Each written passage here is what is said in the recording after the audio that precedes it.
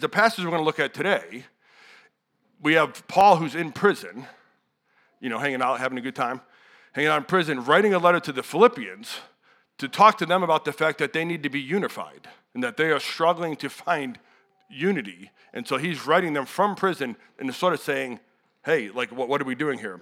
And so as we look at this passage today, which I'm going to read here in just a second, I want you to think about, for you, what is the church? What does it mean to you?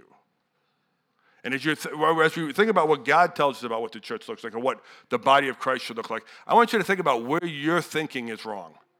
Because as I'm processing through, there's things we think about that don't fit here. Not that they can't be here, but they shouldn't be the central of what we're doing here. For example, your view on COVID. Great, I'm glad you have one. I don't care. Your view on politics. Great, we all have one. I don't care. Right?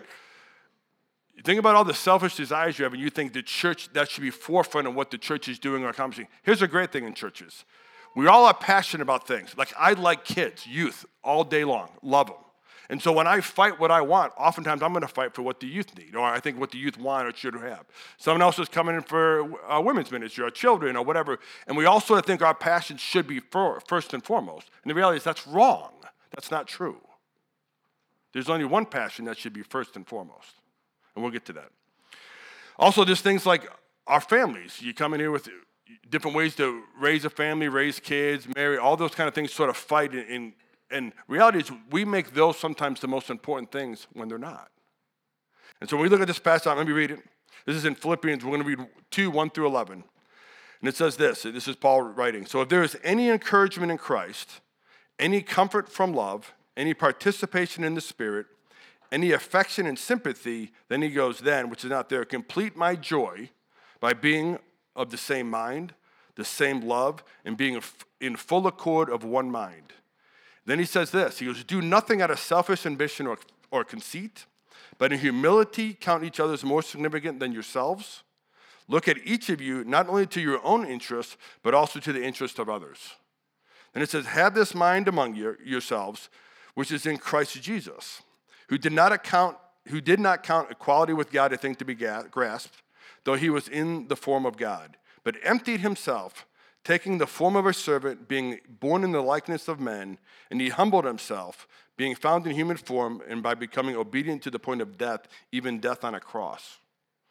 Therefore God has highly exalted him and bestowed on him the name that is above every name, so that at the name of Jesus every knee should bow in heaven and on earth and under the earth, and every tongue confess that Jesus Christ is Lord, to the glory of God the Father.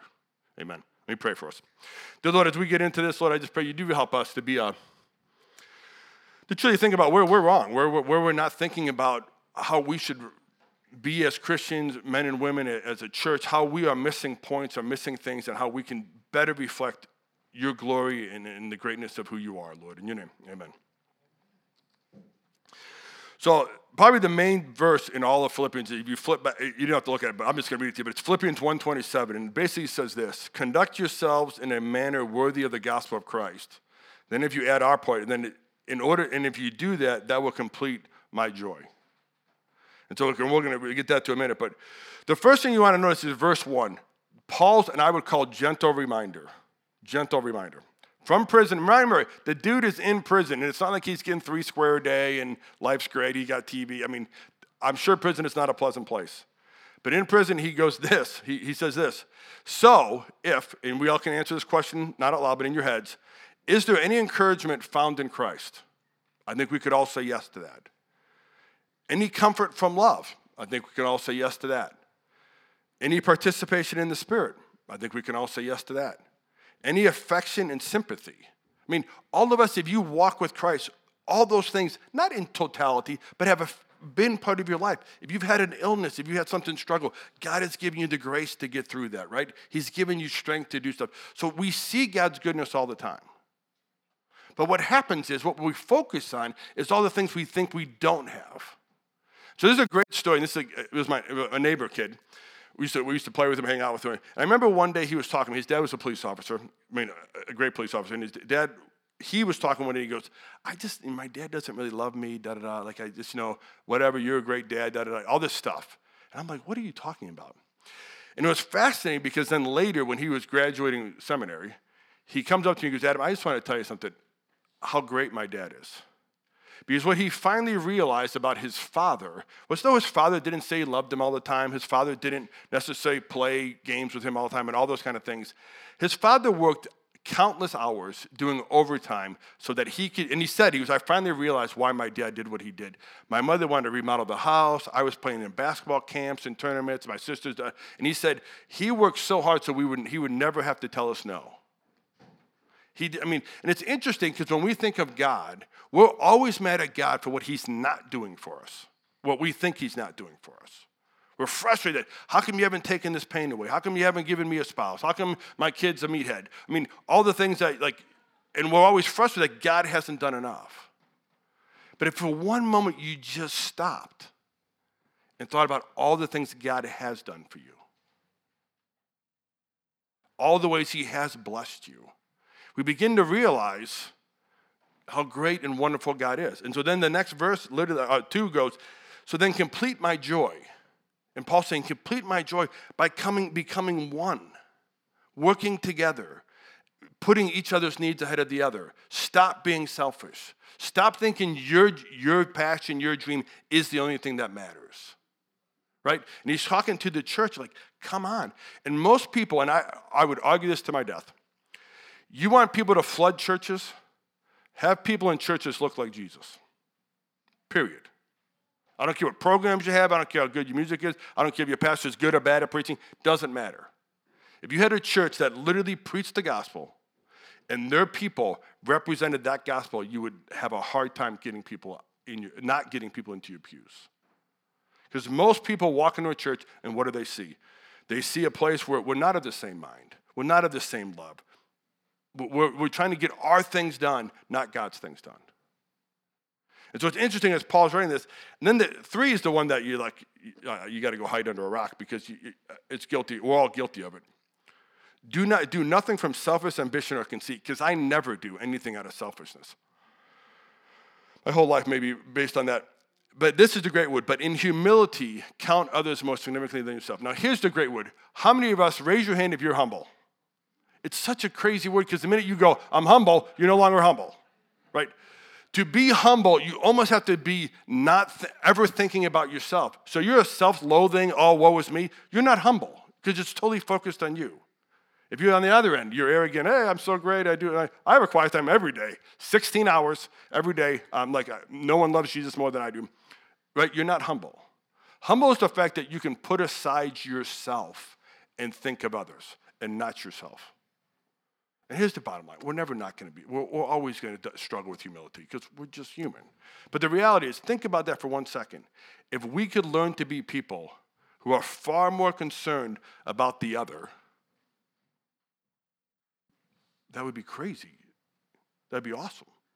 We could truly show people the love of Christ. If you've ever done marriage counseling, what is the number one problem in any marriage? Your own personal selfishness. Right? It's no different than in the church. We try to be a family. We try to act like a family. So I help with East Wrestling coaching. And there's this great, now, I don't know if they made this up. So I may say this phrase and you go, oh, we've all heard that. Well, I'm dumb. I haven't heard it before, but I have now.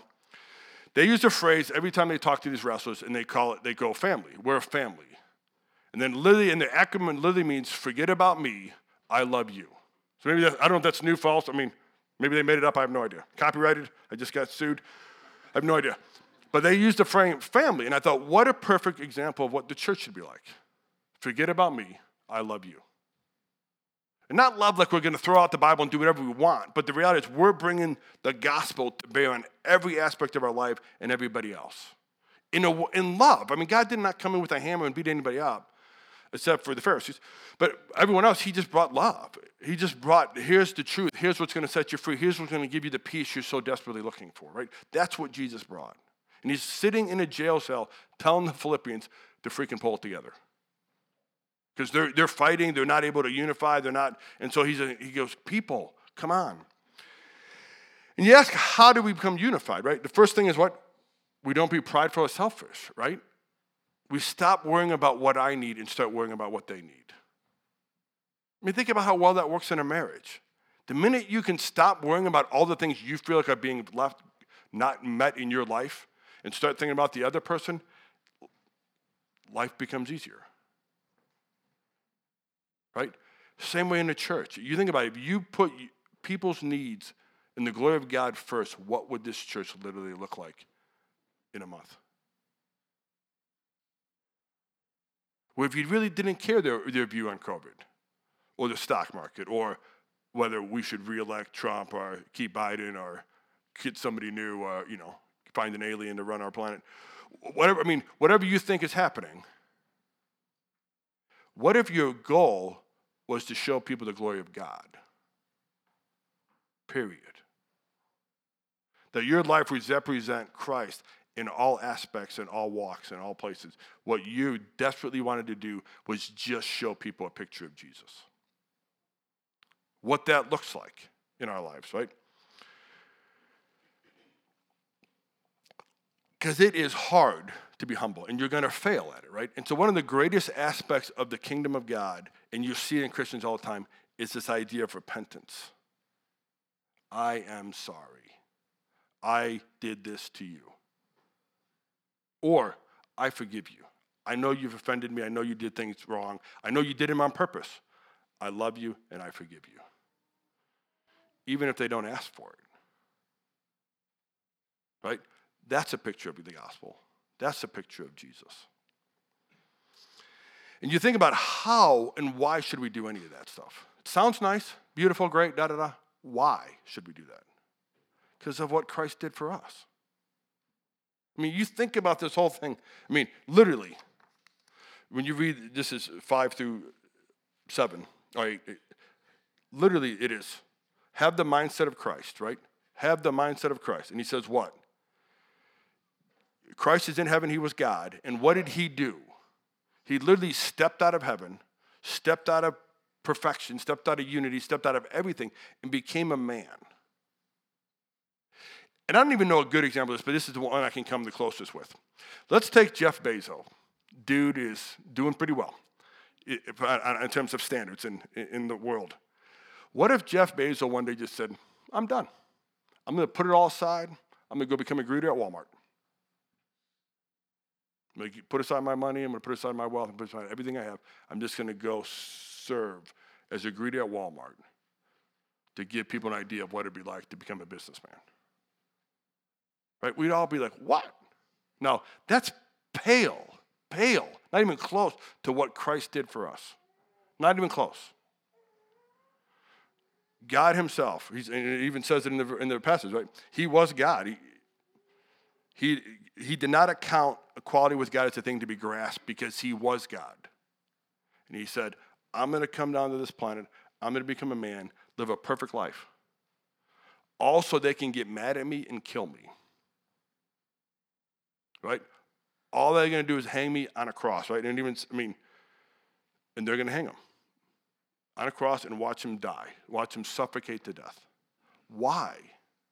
Because they hated him, just like we hated him. But for what purpose? So that he could rise again and conquer death and free us from the sin that bonds us, that holds us. And so what I want to encourage you to think about is, why do we keep wallowing in the sin? Why don't we get out? Christ has paid the price. There's nothing that prevents you from doing it. Nothing. Outside of not having a relationship with Jesus. And the reality is what? Jesus came and paid everything we had to pay. You have to do nothing. You don't have to get your life together. I had a conversation with a youth student the other day, and he literally goes, we were having this conversation, I won't say what he said, but literally we were sitting there talking, and he goes, I had sort of compared myself to a pedophile in the sense of I am that evil. And he literally goes, there's no way! I go, but the reality is, if you understand the grace of God, you understand that's totally true of all of us. There is nobody worse than you in terms of sin. You may not have reacted on it, but there's nobody worse than you in terms of sin. That sin that runs in everybody else is just as deep as it is in me. And the reality is, that's why Jesus came, because he had to kill that sin. He had to pay a price for that sin. that sin that's so deep in us. Right? That's why he came. That's why he gave up and put aside he didn't give up being God, but he put aside some of those attributes so he could serve us and become a man. That he could suffer and die and rise again. And so what Paul is literally telling the Philippians is, remember this. Remember what Christ has done for us, for you, for me, for all those who call upon his name. And complete my joy by being of one mind, of one body, right? Of one focus. And what is that focus? Reflecting Christ. Right? That's what it is. When I was in Guatemala, there's this pastor there, and his name was Romaldo. And the missionary used to call him, there's Jesus walking. That's what she used to refer to him as, Jesus walking. This dude had, I think, 7 or 8 kids, a wife, and he had 3 or 4 different churches he preached at. And he would walk up to 15 miles a day to go preach. He also, they would give him money to help add on to his house, because I think he was in a 2-bedroom house with 8 of them or something like that. Like, it was just crazy. He would never take the money and use it for himself. He would always take the money and use it for the churches. Because he always would say, they're better, they're worse off than I am. Right? They're doing worse than I am. They can use it more. They have, whatever it was. And it was just fascinating to watch because, I didn't speak Spanish. He didn't really speak English. So, we knew each other. We met several times and hung out. But just watching his life literally made me think everyone around him would refer to him as Jesus walking. Not because he was perfect, not because he didn't have issues, because what they saw in him was so drastically different than what the culture around him was doing. They were like, that has to be Jesus. Because it was so starkly contrast to the way everybody else was living. Why do we struggle so much with reflecting our Savior? Think about that. Why is that so hard for us? God did everything for us. And yet I have a hard time getting over my own self. Thank you, Marie. So I just want to challenge you something. As a church, Paul is calling us to be unified. He's calling us to be of one mind. And that mind is resting and only in our Savior, Jesus Christ. So I want to challenge you to think about something. As a follower of Christ, how do you prevent the church from being a place people want to come? And listen to me, before you answer that question, I want you to think about something. I am not talking, there are things in the Bible that people hate. God says, I am the only way to heaven. I am the only way to God. All other religions are false. We're not talking about changing those things. What I'm talking about is you living out your life as a Christian, living out your life as a reflection of God's glory. Where do you fail? Where do we fail as a group? Because God is calling us to be that reflection, to be that outpouring of God's Spirit. We all have him living in us. If you're a Christian, the Holy Spirit lives and dwells in you.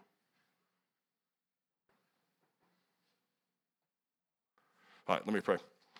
Dear Lord, we thank you so much for the time we can get together. We thank you so much for the fact that you love us. And even as we read this passage and listen to this passage, it is so stark in contrast to, I think, how I live, how a lot of us live. And I pray that you will give us the wisdom and the fortitude and the love for you and the encouragement of our friends and our fellow believers here to begin to live a life that truly does reflect you in a way that is honoring to you, is glorifying to you, and in a way that the world is just curious to know how that can possibly be, Lord. In your name, amen.